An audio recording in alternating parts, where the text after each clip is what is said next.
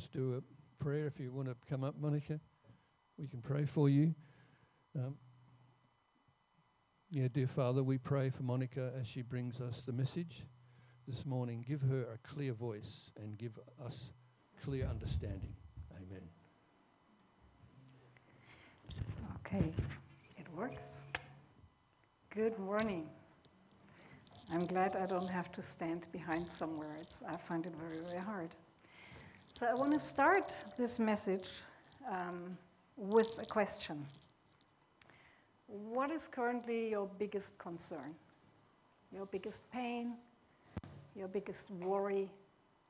Just for a moment, think, where's your biggest hurt? Where do you currently need healing? And what would you expect from God? What would make you convinced that He actually knows and hears and cares? Just think of that for a moment. So today we are going to talk about Jehovah the healer, Jehovah Rapha. And we have just been doing a whole series of things. It doesn't really work, does it? Yes? No? Can you just carry on to the next slide? That's fine. If it works, fine. If it doesn't, that's fine. You can just click forward. So we have just, for those who don't know, been through a whole series on looking at the character of God. And we have looked at different things that these Hebrew names mean. And they say something about the name bearer. In Hebrew, the name is really important. It matters. Your name matters. And it says something about who the name bearer is, and obviously who he is as a person. And it was actually synonymous with character. The name was synonymous with who the person is. Shall I try again and click? No? Any direction? Doesn't matter, you can click forward. Oh. Something happened. So it was synonymous with character and reputation and authority. And actually, most of us will know the third commandment, I hope. You shall not use the name of God in vain. What does vain mean? It means really with no purpose, void. We do that a lot, don't we? Now you might be saying, Monica, you're a bit picky here, right? It just slips out like Jesus or something like that. Actually, it matters. God is concerned when we use His name in vain. And actually the name is so significant. There's one part in the Bible, if you were here, you were probably hearing that at some stage. We read that in Exodus 34. Shall I try? Otherwise, just click forward. That's fine. We read in Exodus 34 that Moses is there on the mountain, and the Lord descended in a cloud, stood there with him, and proclaimed his name, the Lord. Then the Lord passed in front of Moses and called out, the Lord, the Lord. He is compassionate and gracious, slow to anger, abounding in love, devotion, and faithfulness, maintaining love and loving devotion to 1,000 generations, forgiving iniquity, transgression, and sin. Yet he will by no means leave the guilty unpunished. He will visit the iniquity of the fathers on their children and the grandchildren to the third and fourth generation. His name is so important that he declared it to Moses. And for us, it's recorded for us to know who he is. And by the way, Jesus, in the Lord's Prayer, he taught us, hallowed be your name. Jesus was concerned with God's name. The name means all that is true of God and all that has been revealed about God.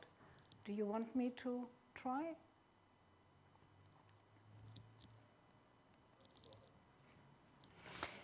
So we have actually had a whole series on the character of God, the names of God.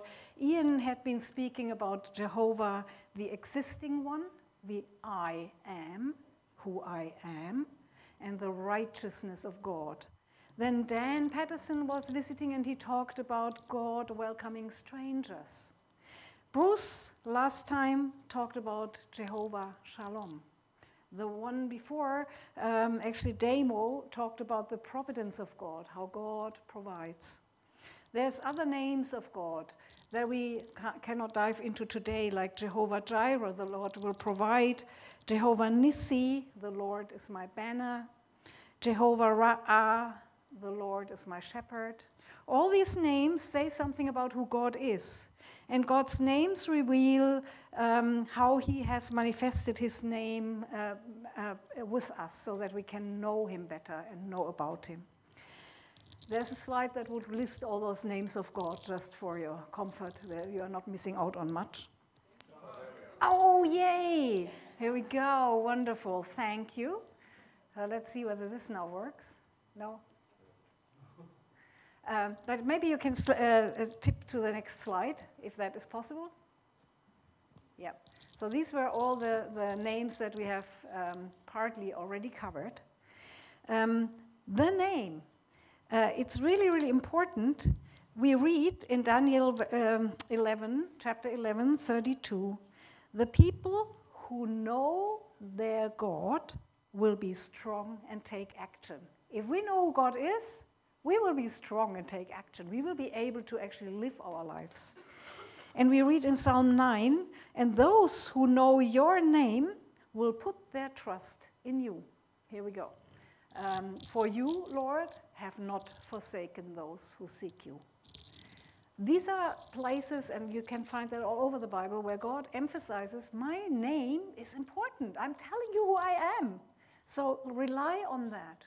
Connect with that. So today we want to look at who is this Jehovah Rapha, Jehovah the healer, Jehovah who heals me.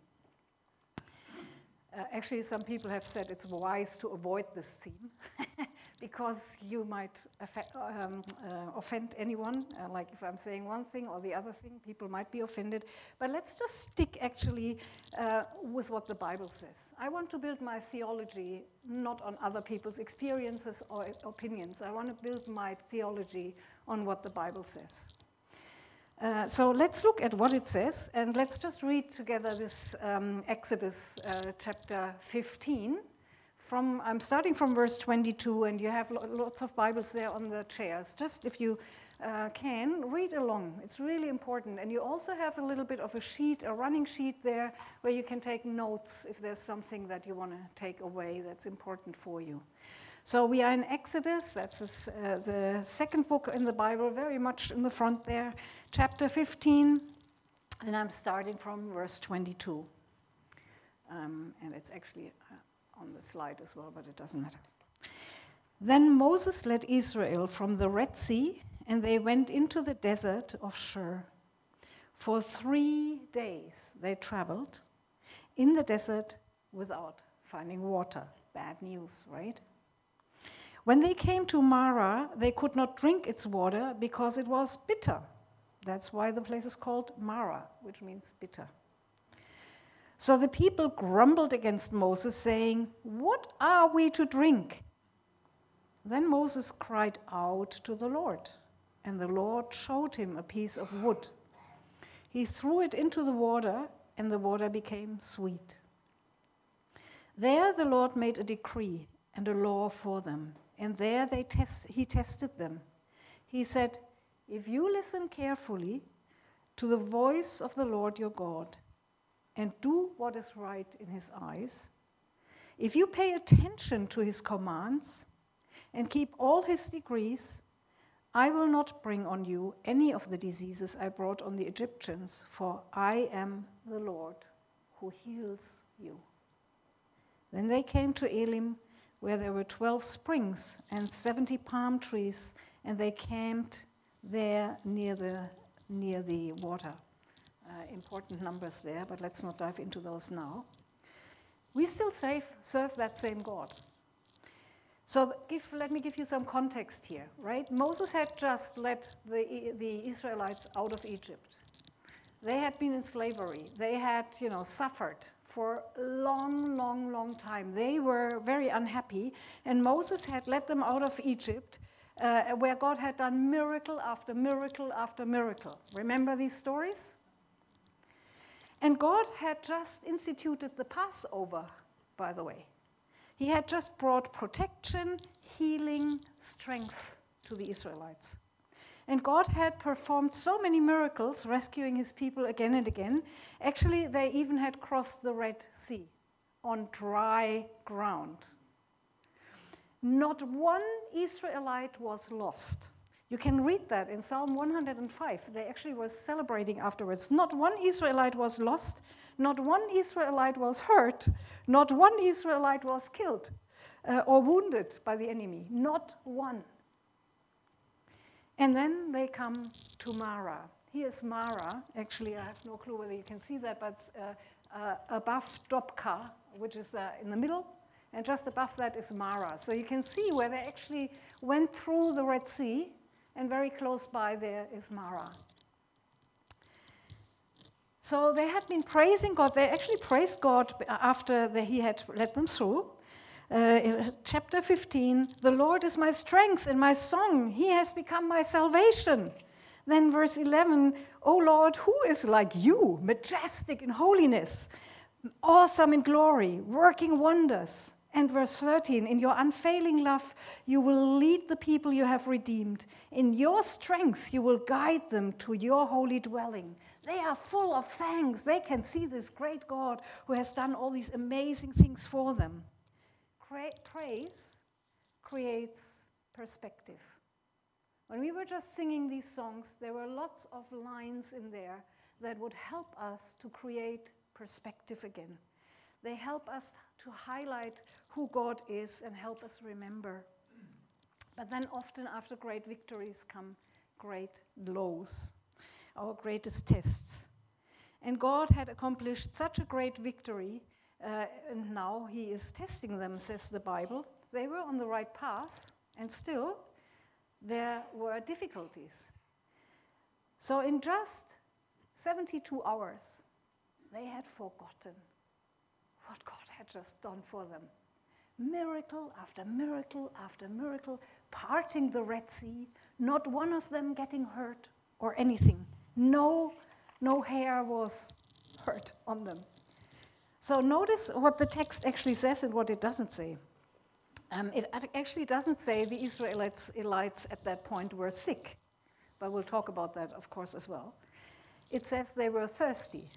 And it didn't even occur to them, after all these miracles, now they are thirsty.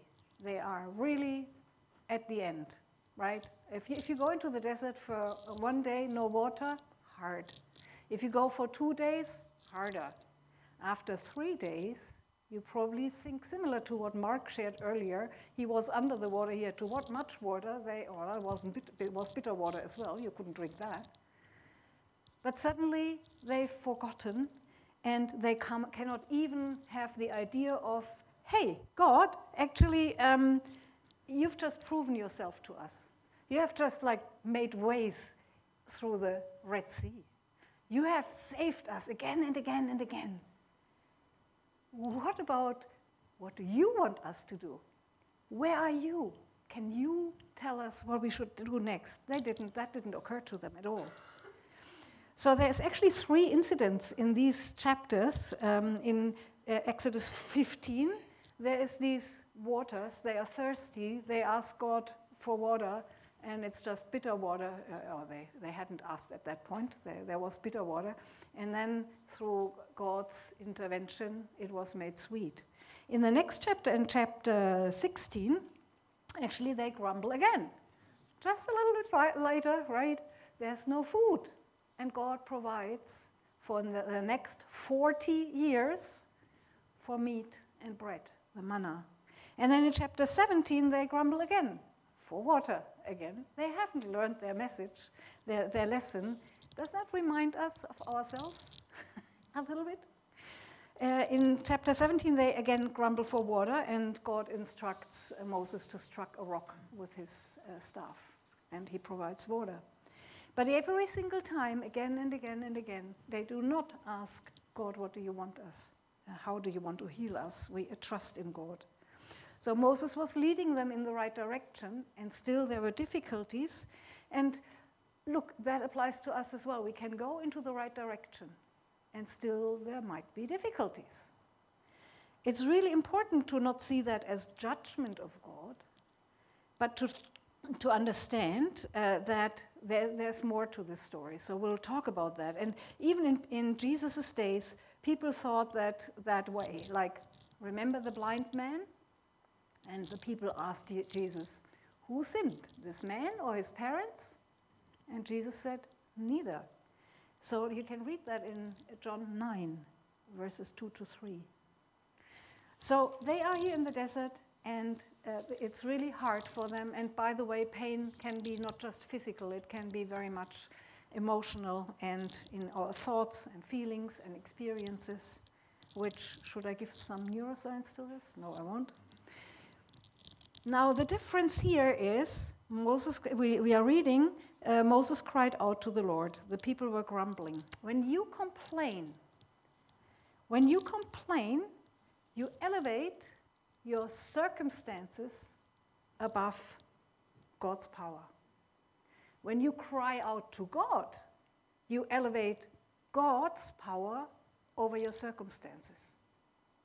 That's really important. If you complain, you elevate your circumstances above God's power. And when you cry out to God, you elevate God's power, God's ability, knowing God's name above your circumstances. So you might be focusing on the wrong thing. We often read in the Psalms, come magnify the Lord with me. If we magnify God, which we did with our praise songs before, we actually correct our vision. When we magnify God, it's not because God needs to be magnified. It's because we need that perspective, the right perspective. God has not abandoned you. So I'd like you for a minute to think, and maybe take a note on that sheet that I've given you. Think a little bit back. We've just criticized the Israelites for, after 72 hours, having forgotten all these amazing miracles. And then they come again and again and again and grumble, not crumble, yeah, that as well probably. Think for a minute through your life. And we did that a little bit before when Mark encouraged us to share this with each other. Where can you see God's hand on your life? Jot down 1 or 2 points where you can see, hang on, if I really think about it, even if I'm currently having some trouble, there's God. He's there. He's been all the time. He's, in fact, carried us all our lives. I can testify to that. Think for yourself. It's actually good to keep a kind of a diary somewhere at home and write down from time to time, where has God come through in your life as the healer? So the Bible tells us God tested them. Guess what? The test, when you do a test, the teacher is silent. Remember tests that you sat? The teacher is silent. And he actually expects to bring out that what he has already taught you, right? So in this case, actually, I remember lots of tests like uni stuff and school stuff and nursing stuff and whatever. Don't you love those tests where you have an open book exam? God's test is an open book exam. So people do get sick, and there's actually, I would say, in my view, 4 basic reasons that the scriptures give us why people get sick. One is people die of natural causes. They just get sick. So, for example, we read in 1 Samuel, that Eli, the priest, became sick. He became frail. There is Lazarus. In the New Testament, remember Lazarus? Lazarus became sick and died. Now, Jesus came and brought him back to life, but that was temporary. The physical healing is temporary. God is concerned about so much more than our comfort in our body. There's more. So people get sick and die of natural causes, medical conditions. Then another reason to get sick is sickness can be for discipline. We read in 1 Corinthians 11 that Paul is telling the people there about blatant sins they have committed around relationships and around celebrating the Lord's Supper. And they have been dishonoring the Lord's Supper. And Paul mentions some of you have become sick because of that. Get things right. We read in the Old Testament about King Hezekiah. King Hezekiah again became sick as a matter of discipline, and God clearly communicates that to him. Another reason why people get sick is, what we are told from the scriptures, for the glory of God. Now that's a difficult one.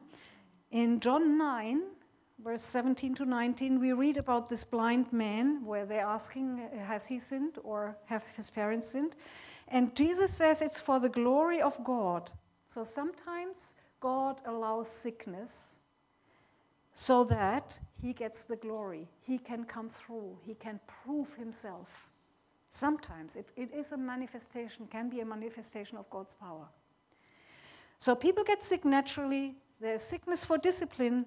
There is some sickness for the glory of God. And then the Bible also mentions sickness from the enemy. There's, for example, in the New Testament, one woman in Luke 13, a woman who has had 18 years of blood flow. And the Bible tells us that it was by an evil spirit. Yeah? I'm just going from what I read in my Bible.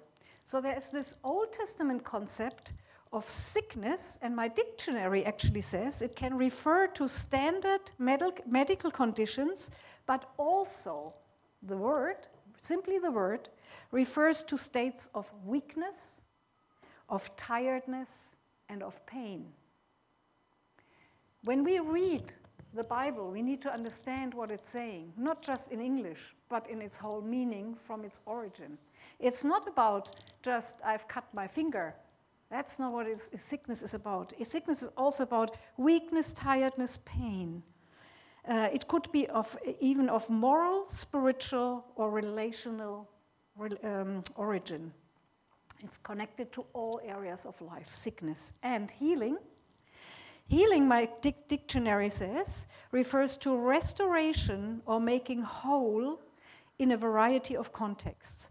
A sick body, repairing a broken altar. The word is used for repairing a broken altar in the Old Testament. Restoring infertile land and making undrinkable water drinkable. So healing is a much broader concept than just what we would wish to see and hear. So just as sickness, disease, and death are not always signs of unrighteousness, so also good health and a long life actually are not always signs of righteousness. Really important to understand. So Jesus says, for example, he gave sight to the blind man, and at the same time refuting the idea that sickness is always caused by sin. Yeah? Okay, so there is 5 ways of healing that I can see. So there is a first group, and that's a religious landscape. I would call this first group the sensationalists. They are the so-called faith healers, or there's some flamboyance. Sometimes you have to pay for parking. It's a psychological issue. Some stories that we hear, amazing. Some stories, it didn't work. Is it fraud? We don't know. But it's interesting. It's very much, the focus is actually the opposite of what Jesus did when he healed. So Jesus kept a low profile, and his focus was on God. But this healing there is very much a sensationalist healing. Another group of people, I would call that they have a conditional faith. So this is called the name it and claim it movement. You might have heard of that. So it's actually the faith that you put into a situation, then you are healed. And interesting enough, if you're not healed, it's never God's fault. It's always your fault because you haven't prayed enough, right? It's not the preacher's fault, definitely not. You haven't prayed enough.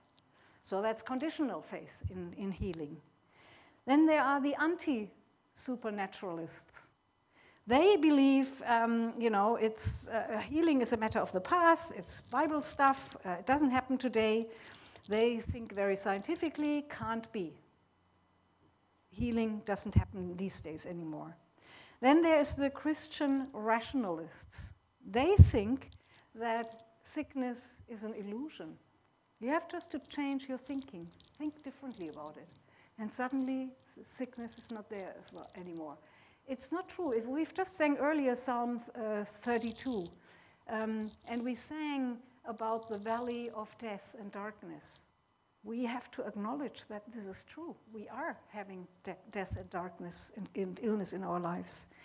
And lastly, there is a group that I would like to call the integration group. They integrate medical, spiritual, biblical knowledge together. And basically what they say is, God has given us a brain. God has helped us and enabled us to develop medicine, to develop vaccines, and we are supposed to use those. He can sometimes heal that way through doctors. There are supernatural healings, but he always has a specific purpose with everything he does, with the illness and with the healing. And there's also a lot of our lifestyle that plays into it. Do I smoke? Do I drink? Do I actually look after myself regularly with times of breaks, Sabbath days, Sundays, where we don't do anything? Relationships, do I keep my relationships up to date? That's not outside of what God wants to address. So what does the Bible, just briefly, actually say about healing? And the miraculous chapter there, the important chapter, is James chapter 5. If you want to know how God says we should think about healing, then go to James 5, where he gives us instructions for the physically ill. And what he says is, first of all, call the elders of the church. Can I point out that it's actually the responsibility of you, not the elders? Just side margins. The responsibility is with us to call the elders, and the elders can anoint with oil. Now, coming from Old Testament, olive oil was actually a medical thing being used often. So use the medicine, basically. Use what you have, and then ask God to intervene. In Mark 11, we have a similar context. So we hear that prayer offered in faith by godly people who pray in the name of the Lord under the will of God. However, that does not mean that God always does what I want. Think of Paul, St. Paul. He had an ailment. He prayed 3 times. Now, if God would listen to anyone, it would be Paul, right? And God said, no. My grace is sufficient for you. God does not always heal in the way that we want. So sometimes healing is happening, but it is temporary. Think of Lazarus. He was healed temporary, and then later he died anyway. In Malachi chapter 4 we read, "But for you who revere my name, the Son of Righteousness will rise with healing in its strength." So healing, the word Rapha, is a primitive root, and it means to mend, to cure, to cause, to heal. It also means physician. It means repair. It means heal thoroughly and make whole. So Rapha refers to wellness and soundness, both physically and spiritually. So for Israel, the healing is actually found in repentance and returning to God. It's found in a relationship with God. The surrounding nations, for them, sickness was clearly induced by demons, and so the surrounding nations would look for the cause and then use magic and lots of stuff. The Israelites were supposed to run back to God and to cry out to God and repair the relationship with God. So it's interesting, just a little snippet from our own background experience. Those of you who know us know that we've lived in Papua New Guinea for some years. And I remember one of the young girls there in the school of nursing that was attached to the hospital was falling ill pretty severely. And we knew her, like we were teaching worship songs to them and playing guitar, and she was an avid guitar player and really keen on learning these new songs from us and participating. And then she got ill. And her fellow nurse students loved her very much. So they came to church and they prayed for her. And I was chatting to them afterwards, and they said, well, actually we have to go because we go to the well, which is outside towards the next village, to offer some sacrifices to the spirits. Because who knows? If that God is not powerful enough, that was the implication, we have to cover all bases. How sad is that? And how often do we find ourselves covering all bases just rather than running to God? So healing is used in the sense of restoring to normal. And such healing not only involves Java's unmerited love and faithfulness and favor, but also the nation's repentance. So we are reading in Jeremiah 51, if you want to jump to that, Jeremiah 51. And I'm reading from verse 8 and 9. So Jeremiah, the prophet here, records God speaking. Jeremiah 51, verses 8 and 9. Babylon will suddenly fall and be broken. Wail over her. Actually, I am not sure whether... we would have healed Babylon, but she cannot be healed. Let us leave her and each go to his own land, for her judgment marches to the skies. It rises as high as the clouds. So Jeremiah here is talking about where the relationship has gone wrong. But I've actually not meant those verses to read them. I read them from my printout, because later the people understand that things have not gone well with them. So finally they come to their senses and they say, come, let us return unto Yahweh, unto God, unto the Jehovah Rapha. For he hath torn and he will heal us. Jehovah promises, I will restore health unto you, in Jeremiah 30 that is, and I will heal you of your wounds, says Yahweh. And even foreign cities and powers can know Yahweh's healing if they repent. So we read through Jeremiah a few times and in a few places about that. John the Baptist, when he asked Jesus, are you the one that we are waiting for? And he sent his disciples. What does Jesus do? He points first to his healing ministry. Why? Because God is Jehovah Rapha. He is God. Healing is not just an occasional thing that God does when he feels like it. Healing is who God is, what God is. The touch of the Master's hand in our lives brings healing and wholeness. So it is said of Jesus that he was going around and healing every disease and sickness among the people.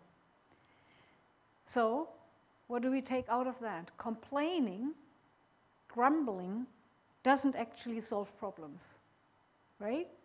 And if we try what the Israelites did, and we do that in our own lives, if we try to run away from the problem, like, let's go back to Egypt, right? We'll meet the same problems there again.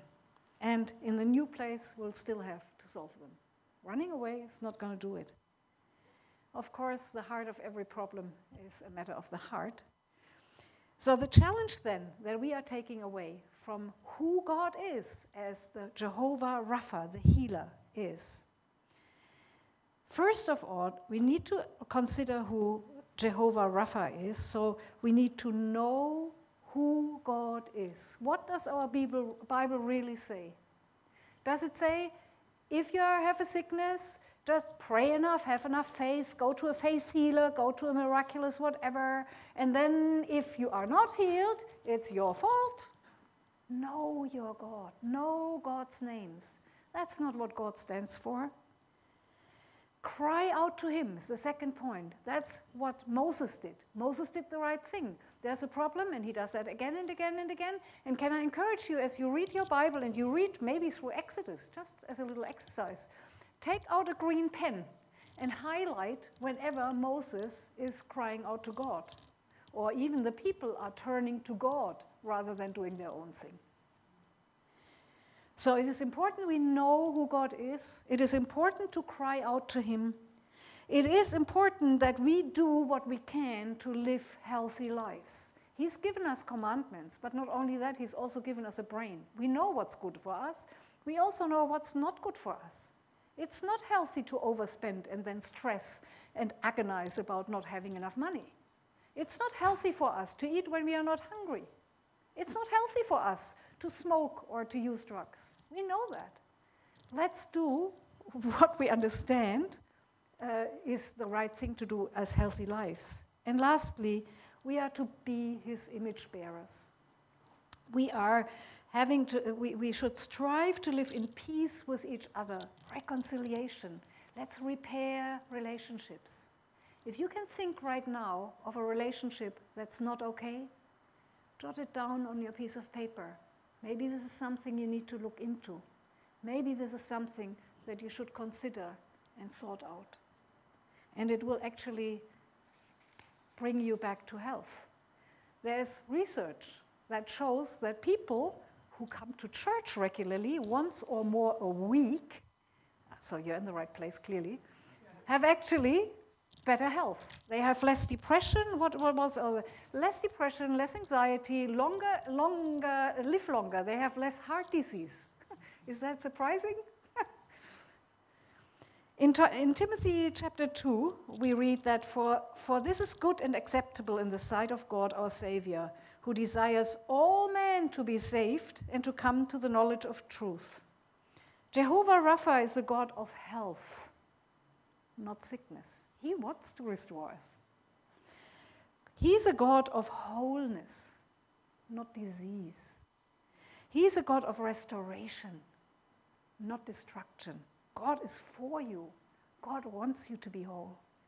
He's a God who mends and repairs, and a God of life, not death. What's God's plan for us? Here's our Jeremiah 29:11. Many people know that. What's the sense? What's the purpose if we are in difficult times? What's the thing that when we have illness or difficulty, what are we waiting for? God's plan is, what he speaks into our lives is, I know the thoughts that I think toward you, says the Lord, thoughts of peace and not evil, to give you a future and a hope. God is much more concerned about our character and our salvation than he is about our comfort. God is much more concerned about our character, our heart, our relationship to him than he is about our comfort. That doesn't mean that he doesn't heal. Sometimes he chooses to heal. But it's not a machine where you put $1 in the top and then at the bottom comes out your little present. God is not predictable that you say, okay, God, if you are true, then do this, so I will know. That's not what God is like. God, Jehovah Rapha, is concerned with our healing outside and inside. So it's about our relationship with God, and I just want to leave us with this psalm This is what we need in terms of healing. That's our prayer. Create in me a clean heart, God, and renew a steadfast spirit within me, a steadfast spirit that knows who you are and trusts in you and asks, Lord, what do you want me to have? Rather than, we don't have water, we don't have food, I have pain, I am sick. Yes, you may, and this is valuable and important to understand. But God is waiting for us to come back into the relationship. And sometimes that means miraculous healing. Not always. But it always means this other side of heaven where life is waiting. And we sang that earlier, and Mark was referring to it as well. When he had suddenly peace and knew, well, even if I die, I know where I'm going. That's healing. Let's pray. Father, we pray that you will soften our hearts as we dive into your word and understand that you are about your relationship with us.